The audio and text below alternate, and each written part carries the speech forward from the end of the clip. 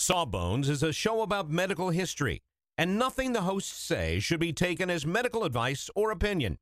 It's for fun. Can't you just have fun for an hour and not try to diagnose your mystery boil? We think you've earned it. Just sit back, relax, and enjoy a moment of distraction from that weird growth. You're worth it. All right. Song is about some books. 1, 2, 1, 2, 3, 4.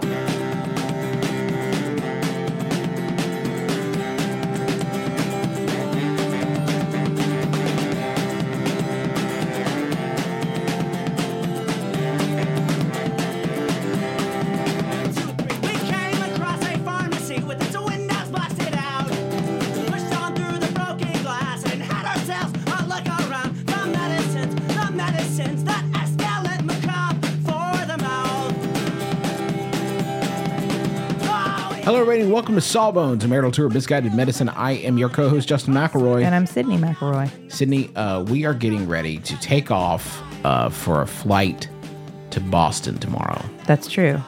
We're not packed. I'm still a little sick. Yep. Nothing's ready. Nothing's ready, but you know what? Charlie's packed. She's on top of things. Yeah. She's an efficient, almost 2-year-old. But we didn't want to leave you all hanging. So we are here to once again answer your medical questions. I'm using we very loosely here. Because and to be fair, you're using medical questions very loosely too. That's yes, absolutely, Sydney. That's a good point. We wanted to answer some of your queries to the best of our abilities. Some of them are very goofy. And in general, of course, as always, this is not a medical advice show. Hopefully, if you listen, you know that by now. Right. And if you've been doing any of the things I talk about on this show, well, I'm very sorry to your family. I assume you're no longer with us. And I'm just shooting these at Sydney. So keep in mind that, of course, if there's a real doctor's appointment, she would read books to give you the absolute right answer. So she's just going to take them off the cuff. You think I make it up? Yeah, just kind of make it up. This is what you're going to be doing. You just know how to find things in books also, if you weren't sure about things. So what you're saying is that I don't know everything. You know, okay, moving on. Let's just get into it, Sid. What do you think? Let's go for it. Okay. Our first question comes to us from Gina, who asks, is it safe to eat moldy food after the mold part has been removed? Justin can tell you that questions about how old or bad food can be and be safely consumed I am not the best person to necessarily weigh in on it. Sydney loves old stuff. She loves it. Okay, first of all, some things when they sit for a while, the flavors really meld together. When we first started dating, one of the first times we got pizza, we had finished the pizza for the night and still had about a half a pizza left over. This is not my fault. This was passed on to me. And the family tradition. And Sydney said, well, I was trying to make room in the fridge. And Sydney said, well, will you just leave it in the oven? And I said, what did you say? She said, well, you just leave it in the oven. And I said, overnight? No, that's the danger zone. Between 40 degrees and 140 degrees is a danger zone. If you leave stuff in there for more than 4 hours, you're out of luck. It's over with. To be fair, it's what my mommy and daddy taught me because they always did that and I didn't die. Also, you had a food handler's license and I was not yet a doctor. So fair. Okay, fair dinkum. But Sydney, is it safe to eat moldy food after the moldy part has been removed? So I'd say that the straight up answer is if there's mold on your food, you probably want to eat other food.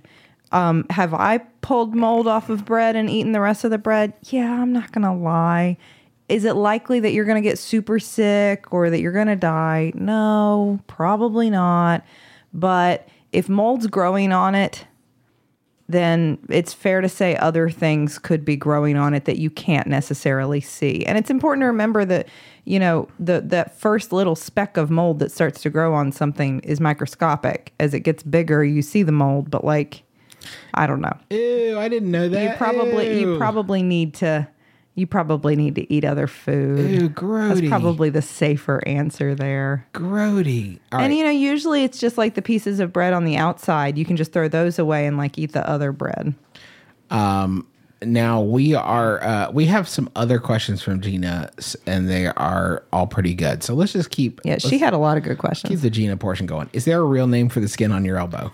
Now, this question confused me a little because, first of all, Justin, is there a fake name or a silly name or some sort I of don't fun know, name? fun, funky nickname for the skin on your elbow now. You need to, okay, I'm going to tell you about the skin on your elbow, and you need to look right now and tell me if there is some sort of, Okay, got it. Justin, Is this this is a- our hit segment. Justin searches the internet. yeah, is there okay.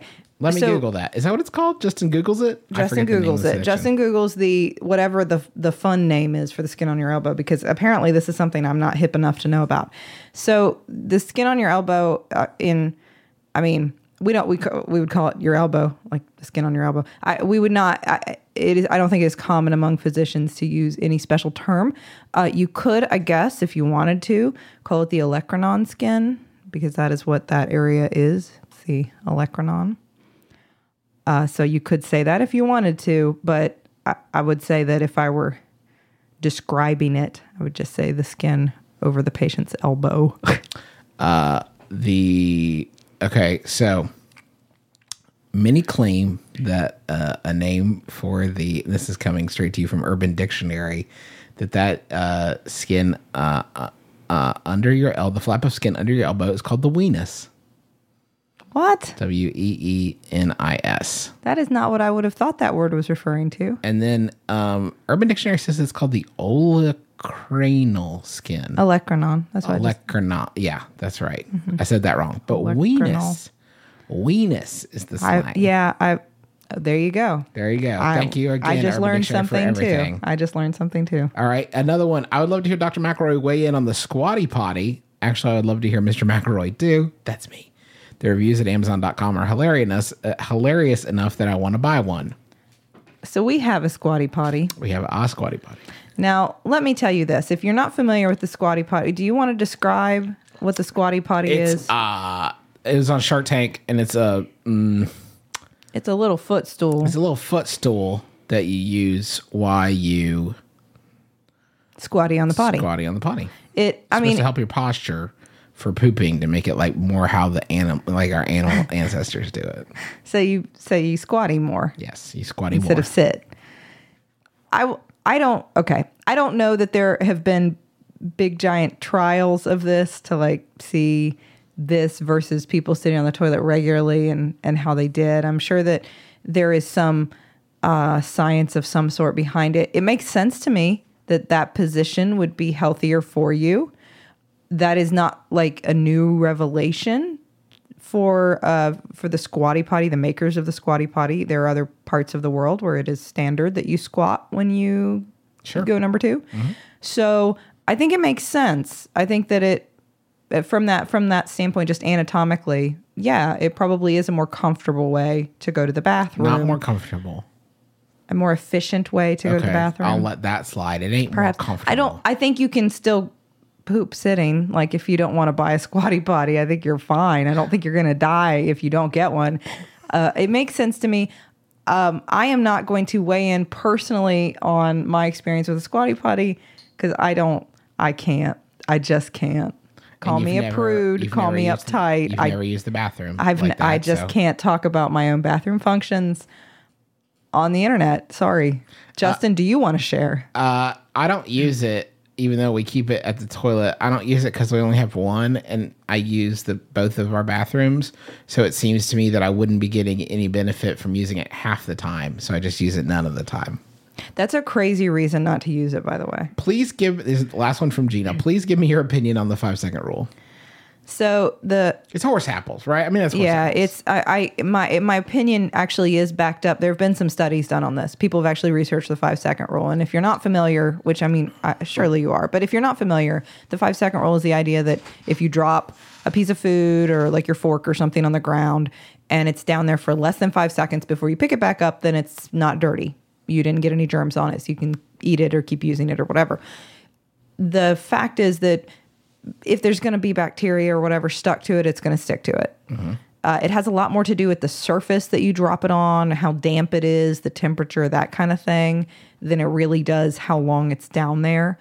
I think Mythbusters did a thing on this. Yeah. It did like 2 seconds versus 6 seconds. It's all the same. It really doesn't matter.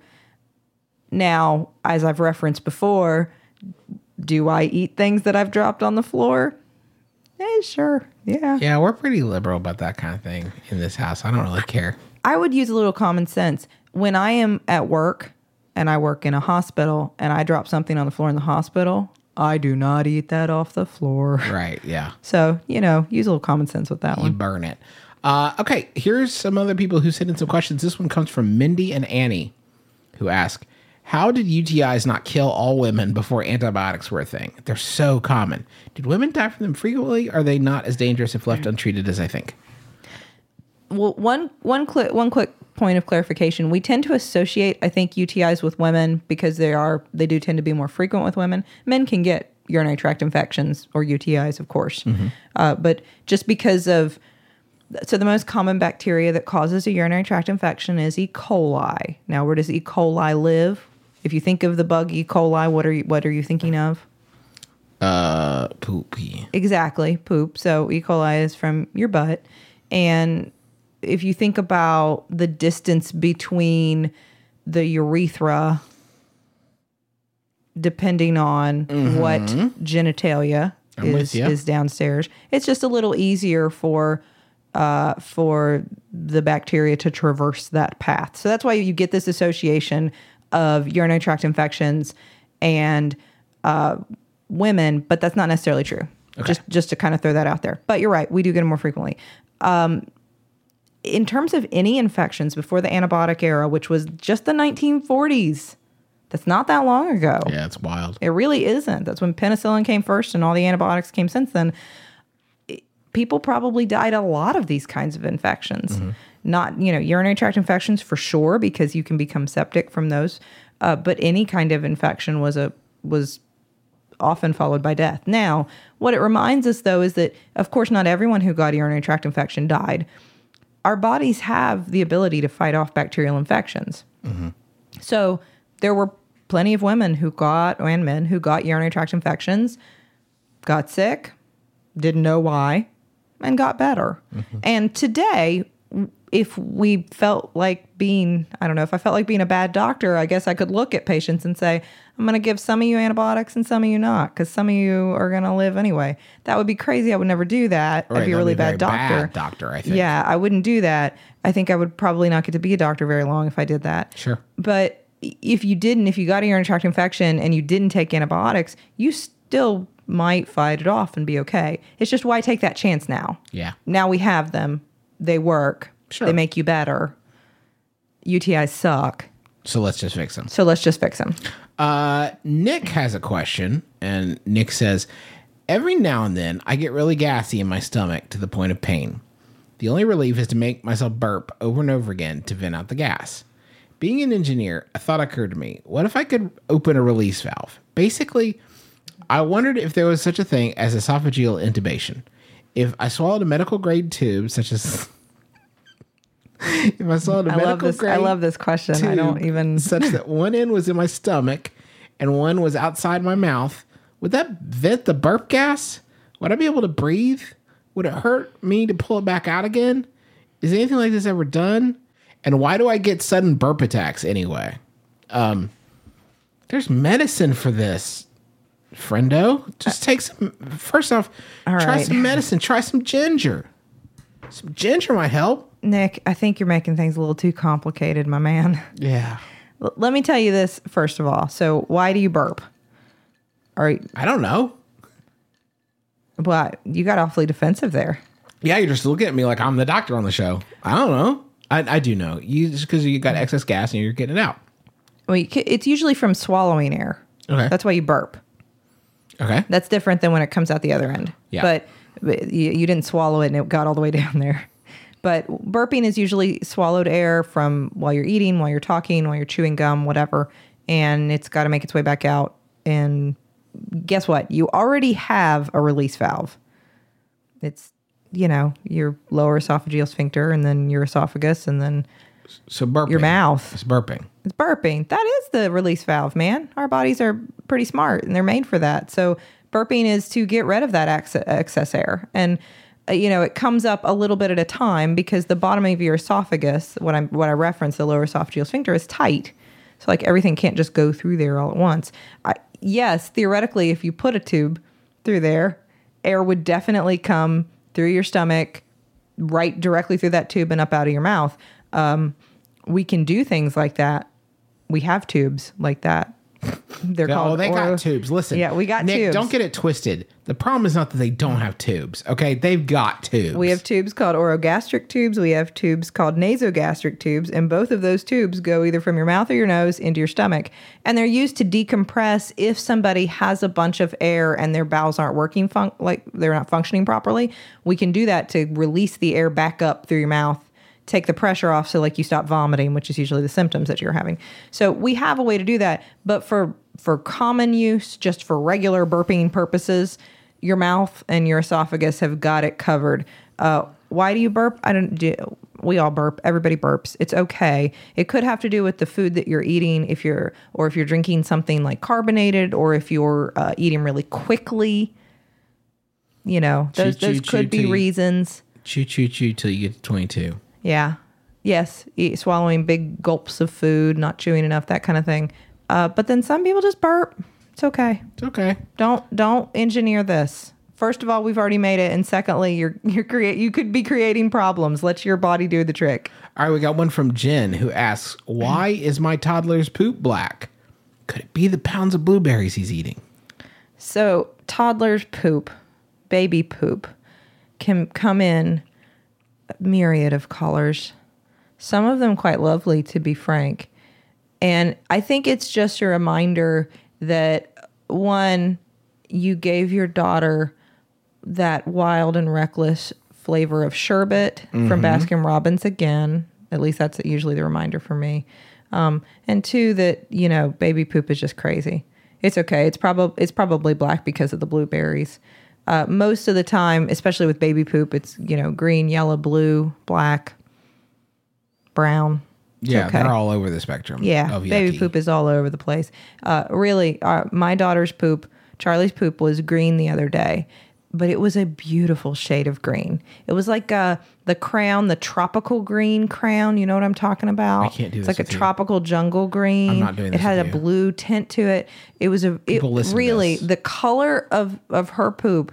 I would happily paint a wall in my house that Okay, color. all right. Listen, you know what? I'm taking the reins. We're going to the billing department. But I'm taking you. seriously, as long as your baby's doing okay, then that's fine. That's it. probably fine. Nope, Probably you fine. lost. Sorry, you're off the show right I'm just now. saying it was a beautiful shade of. I almost saved it for you, but Let's go. you don't seem interested. Let's go. Let's go. The medicines that escalate macabre for the mouth. Sydney, you know how you're always saying that you'd like to build a Justin McElroy fan site full of all your favorite quotes, clips, videos, and hunky pictures of beloved podcaster Justin McElroy? I don't remember. Well, there's no need to wait any longer, Sydney, because Squarespace is going to make it easier than you could possibly believe to make a website all about your favorite hunky podcasting superstar. I don't think I was going to. Squarespace, what is it? It's a tool. Think of it as the palette of a web design artist. But you don't have to be a web design artist. You could just take stuff off the palette that is created by real people that know what they're really doing and put it from the palette onto the easel. The metaphor is broken down. Basically, you're going to be able to create great looking websites that have fantastic customer support and help you unlock your creativity and do whatever you want to with your small business or podcaster obsession. You can sell products. You can post your videos. You can share your stories about how Justin has shaped your life and is also a fantastic father. Folks, you got to stop waiting to make your Justin McElroy fan site. Go to squarespace.com/sawbones for a free trial. And when you're ready to launch your Justin McElroy fan site, use offer code SAWBONES to save 10% off your first purchase of a website or domain. We have just started rehearsing for the summer theater. That's right. Summer starts in March around these parts, and that means we don't have much time at all in the evenings to make dinner. But we will not be just consuming Wendy's, although there will be some Wendy's consumed. But we are going to have a little extra help with Factor, which delivers ready-to-eat, delicious meals right to your door, and not like junky stuff you get out of the freezer aisle, whatever. This is real high-quality, chef-crafted stuff that in 2 minutes you're ready to eat it. I'm talking about some Southwestern-style turkey and mac. But I think this week I'm going to be enjoying a shredded chicken taco bowl is part of my plan. But they got like fancy stuff. Listen to this. Where are you going to get this? Truffle butter filet mignon. I mean, seriously? From a box? Pre-prepared? All I got is 2 minutes? I'm eating filet mignon? That sounds delicious. Yeah, it sounds delicious. And you can give these a try. And it's not just these meals. We're talking pancakes, smoothies. They got some great wellness shots that are surprisingly delicious. And the meals you just eat and eat. There's no prepping, cooking, or cleanup. Get as much as you need by choosing your meals every week. You're going to get exactly what you want. No surprises here. And the meals, I can say, are delicious. So what do you got to lose? Head on over to factormeals.com/sawbones50 and use code sawbones50 to get 50% off. That's code sawbones50 at factormeals.com/sawbones50 to get 50% off. Sydney, how about another question? Let's go. How would you enjoy that? Here it is. It comes from Corden, who asks, one question I have is how much does staring at a computer screen or phone screen really strain your eyes? Is it something older people say to deter me, or is it legit? Now, before you get into the medicine of this, I would like to answer my personal testimonial.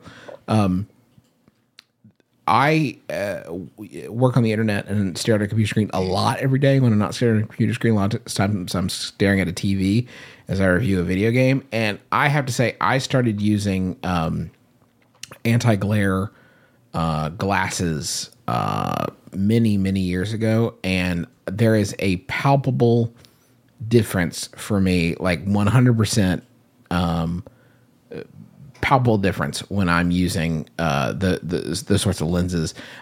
You could pay a lot for them. You can get actually pretty affordable pairs off Amazon. But I have noticed a change for myself. It has been really helpful. Justin, you noticed that change because there is a problem with staring at screens all day. Absolutely. You can find a lot of talk about computer vision syndrome, which is really like a collection of different problems that you can have with your eyes, related to the fact that many of us spend a lot of time staring at computer screens and phone screens these days.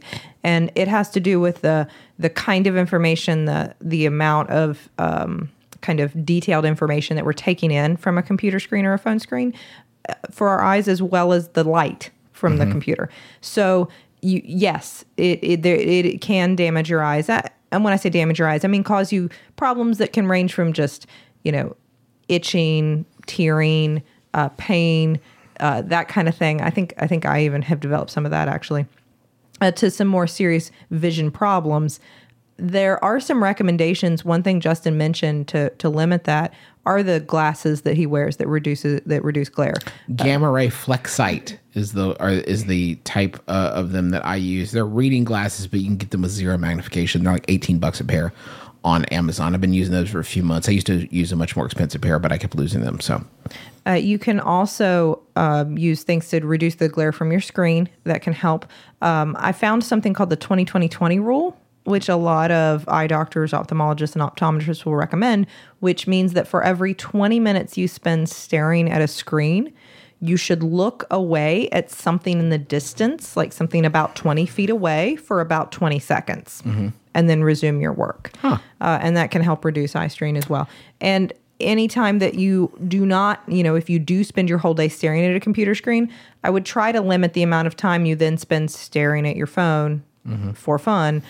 Especially during the work week, maybe give your eyes a break from that during the work week. Look at your phone a little bit more on the weekend. But this definitely is a problem. Not necessarily related to, this isn't necessarily about eye strain, but there are also programs you can get in settings, like there's a program called Flux on the Mac, and iPhone has built-in functionality called Night Shift that can activate in the evening to reduce the amount of blues which is in your screen, which is supposed to affect your circadian rhythms. So not necessarily eye strain. You can keep those programs on constantly, though, if you would like to do that, which might help. I also saw a recommendation that you could put a Post-it note on your computer screen that says blink on it to remind you to blink more often, so that to reduce eye strain, which I have to assume was put there, by the Weeping Angels. Yeah, the Weeping Angels want you to. By the Weeping Angels put that there for you? No, the doctor would not put that there. The Weeping Angel put the Post-it note on your screen that said blink. So don't trust that. Don't trust that. It's a trap. Joel says, your show is so great. I always laugh and learn new things. Why didn't you put that part in? I was just copying the whole question over. You didn't have to read that part. Well, no, I have to. Your show is so great. I always laugh and learn new things when I listen. Sydney wanted to make sure everybody knew that. I didn't. I just copied that. I just was copying the whole question over. My question to you is this: is holding in your sneezes really as bad as it's purported, and is it bad like holding in a fart? I think what's interesting about this question, Joel, let me give you the skinny on this. Holding in your sneezes is probably not a good idea. Now, I do it.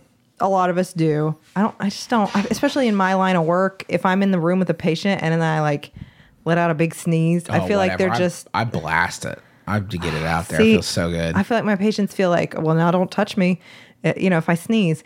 And then I have to be like, no, it's just allergies, really. Please, I'm fine. But while most of the time, if you hold in a sneeze, you're going to be fine. I mean, for the vast majority of the time, you're going to be fine.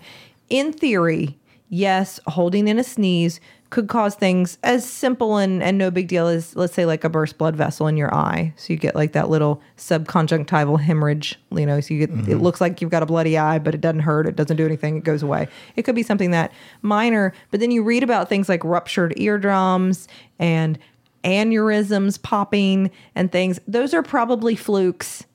Those are probably situations where there was some sort of illness, underlying condition that the person didn't know about. They held in a sneeze. There you go. You read this stuff that is very rare, but all things being equal, if you got to sneeze, you got to sneeze, just sneeze. Right. It's fine. Now, if you do press, and a lot of people do this, you kind of put your finger, like make a fake mustache, press on your upper lip. Do you know what I'm talking about? Yeah, you press the bridge of your nose. Exactly. Septum? Is that right? Yeah. Yeah. What's it called? But if you apply pressure to your upper lip there, it's really that's what you're really talking about, not your nose. Oh, okay. It's really your upper. I mean, that's where you need to apply the pressure. That really will stop a sneeze, and that's not the same as holding one in. No. That once it starts, you can't stop it. You cannot stop a sneeze once it has started. So if you think you've stopped it, it just hadn't started yet. Just a little fact for you. But if you apply pressure there, because of the physiology of a sneeze, because a lot of that impulse is an irritant to the nasal passageways that are being transmitted up through nerve endings in the nose as well as in the facial nerves. Okay. If you apply pressure to those facial nerves there in your upper lip and then at the base of your nose, it actually interrupts the signal. It blocks the sneeze signal. Weird. So if you get it in there fast enough, you can block the sneeze signal. There is no sneeze. That really does work if you get there quick enough. As far as holding in a fart, just to flip this on you, I don't know why you think it's bad. It's probably not. Probably. Well, here's the thing. It's going to come out eventually, guys. And if you don't put it at your butt, it's going to come out your mouth. No, that's not. Not one in. No, that's not a thing. It's just going to come out eventually. So, if you're lucky, it'll be a burp. No. Otherwise, you get eye farts, ear farts. No, that's not. No, those are not things. It'll seep out your pores. No, it'll come out your. Cologne. It's just going to come out your butt later. Nick asks, hypothetically speaking, if I took a lot of vitamins and mineral supplements and ate nothing but, say, kelp for 2,000 calories, would I be healthy? And that, I mean, Nick, let me ask you this: what does your heart tell you, Nick? Because my heart says that you probably would not be. Nick, let me give you the short answer first. No. The long answer to that is there are things in food that you need that are beyond vitamins and minerals, beyond things that you can get in supplements. There's all kinds of other, fiber, for instance, and phyto minerals and things that you need that are in actual, like the substance of food that you can't get in a pill. So no, you would not be healthy. I would never recommend doing this. it's actually too, a lot of the vitamins they've looked at head to head. How do you absorb it better? Are you better getting this from food, or are you better getting it in a pill? Most vitamins, our bodies are just better at absorbing it from food. There are a couple that you can safely supplement, especially B vitamins for people who have certain dietary limitations or things they just choose not to eat. It is okay, and we actually absorb fairly well in pill form. So if you need them, most people don't, but if you need them, that would be okay. But the vast majority of vitamins and minerals, you're just better off getting from food. And food's delicious. Yeah, food's great. Catch the wave of food. Here's another question, Sydney, for you. We're running short of time, but I want to get one more in. Garrett says, I'm 18. I get pimples all the time. I got into a bad habit of popping them. Is that really as bad as people say it is, or is that just something to scare teenagers? Yeah, Garrett, I hate to break this to you. I feel like this is like a crossover to still buffering. How to not acne. You really shouldn't pop your pimples. There it is. So the thing is, our hands are dirty. Not yours, Garrett. I don't mean your hands are dirty. I mean like all of our hands. Our hands have bacteria on them. It's called original sin, Garrett. Hold on. Sit down for a second. Let me explain to you. No, our hands are dirty. And when you start squeezing on your face, a couple things happen. One, you got these bacteria on your hands that can get in your pores, get on your face. So that's bad. Two, you're applying like mechanical pressure and damaging those cells around the area. And if you've ever noticed, and I have had pimples in my life, and I have squeezed pimples in my life in my younger days, if you ever notice, when you really mash at a zit for a while, it usually looks a lot worse. It looks way more inflamed, swollen. The hole that was there before is usually much bigger now. Which are all just signs of kind of the mechanical damage you've done to your skin. If you started to use your nails, now you've done like some tearing, and again, you've introduced more bacteria to the site. It's just not a good plan. Don't pop your pimples. They're not all going to scar. I remember somebody telling me that if you pop them, they'll scar. No, I don't mean that all of them will scar. Now you could do enough damage that it could scar, but in general, it's just not the best way to treat pimples. So try to keep hands off. Justin, have I ever told you the story real quick about the time that my dad, when I was a teenager, I was in our bathroom and I was leaned over the sink looking at my face real close in the mirror, like you do when you've got a lot of zits and you're analyzing them very closely, probably popping them like you're not supposed to do. And I didn't have the greatest complexion. My dad came to the door, looked at me for a second, and then said, "Hey, Sid, you'd be better off if you just took both of your hands and just squeeze your whole face." And he put both of his hands on each side of his face, like kind of like a chubby bunny thing. And said, "Just kind of squeeze the whole thing at once and get it all out of there." No, that's not a good thing to say as a dad, right? To a teenage girl, no. That was a bad job. That was a bad. Bad job, I think I cried and ran to my room and slammed the door and probably screamed like, "I hate you, I'm never coming out." But she did, folks, and I have proof because she's sitting across from me. Thank you so much for taking the time to listen to our show. We hope you enjoyed it. If you did like it, could you leave us a review on iTunes? Because that's the way people find out about our show. Also, Sydney's got another show called Still Buffering that I think you'll really enjoy on iTunes that she does. She mentioned it earlier in the show. Thank you, Justin. With her sisters, Taylor and Riley, who are both very, very funny, and they talk about teen life, both today and of yesteryear. And their new episode is about breakups, and you should check it out because you will have a very good time while listening to it. So you can find that on iTunes or wherever fine podcasts are sold, and at MaximumFun.org, which is the name of our podcast network, where there's a ton of shows that you will enjoy if you take the time to seek them out. I want to say thank you to the taxpayers for the use of their song Medicines, the intro and outro of our program. You can find their stuff on Bandcamp and buy it. There's a really good, actually, alternate version of Medicines that we use, like 5 seconds of in the billing department. It's really good. I was listening to it a few days ago. It's great. And is there anything else you want to touch on, Sid? Oh. We are working on My Brother and Me, which is the other podcast that I do, is working on a card game expansion for the card game Monikers, which is kind of like charades. It's really fun. But there are questions in it that are Sawbones related So the expansion is $10, $35 to get it with the original game. And if you never played it, Sydney, back me up. You don't even like games that much. I don't. Games make me very nervous because I like to be good at everything, and I always worry that I won't be good at them. Monikers is a really fun game.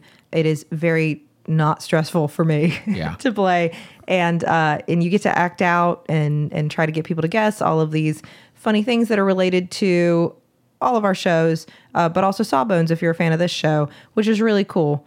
So really, it's a fun game. There are also questions about my sisters, which they're really excited about. You can find that at McElroyCollection.com, and that's only going to be available by pre-order. So it's $10. Go to and it's only pre-order for like a little less than a month. So McElroy, McElroy collection.com. Folks, that's going to do it for us. Thank you so much for listening. And until next week, my name is Justin McElroy. I'm Sydney McElroy. And as always, don't drill a hole in your head.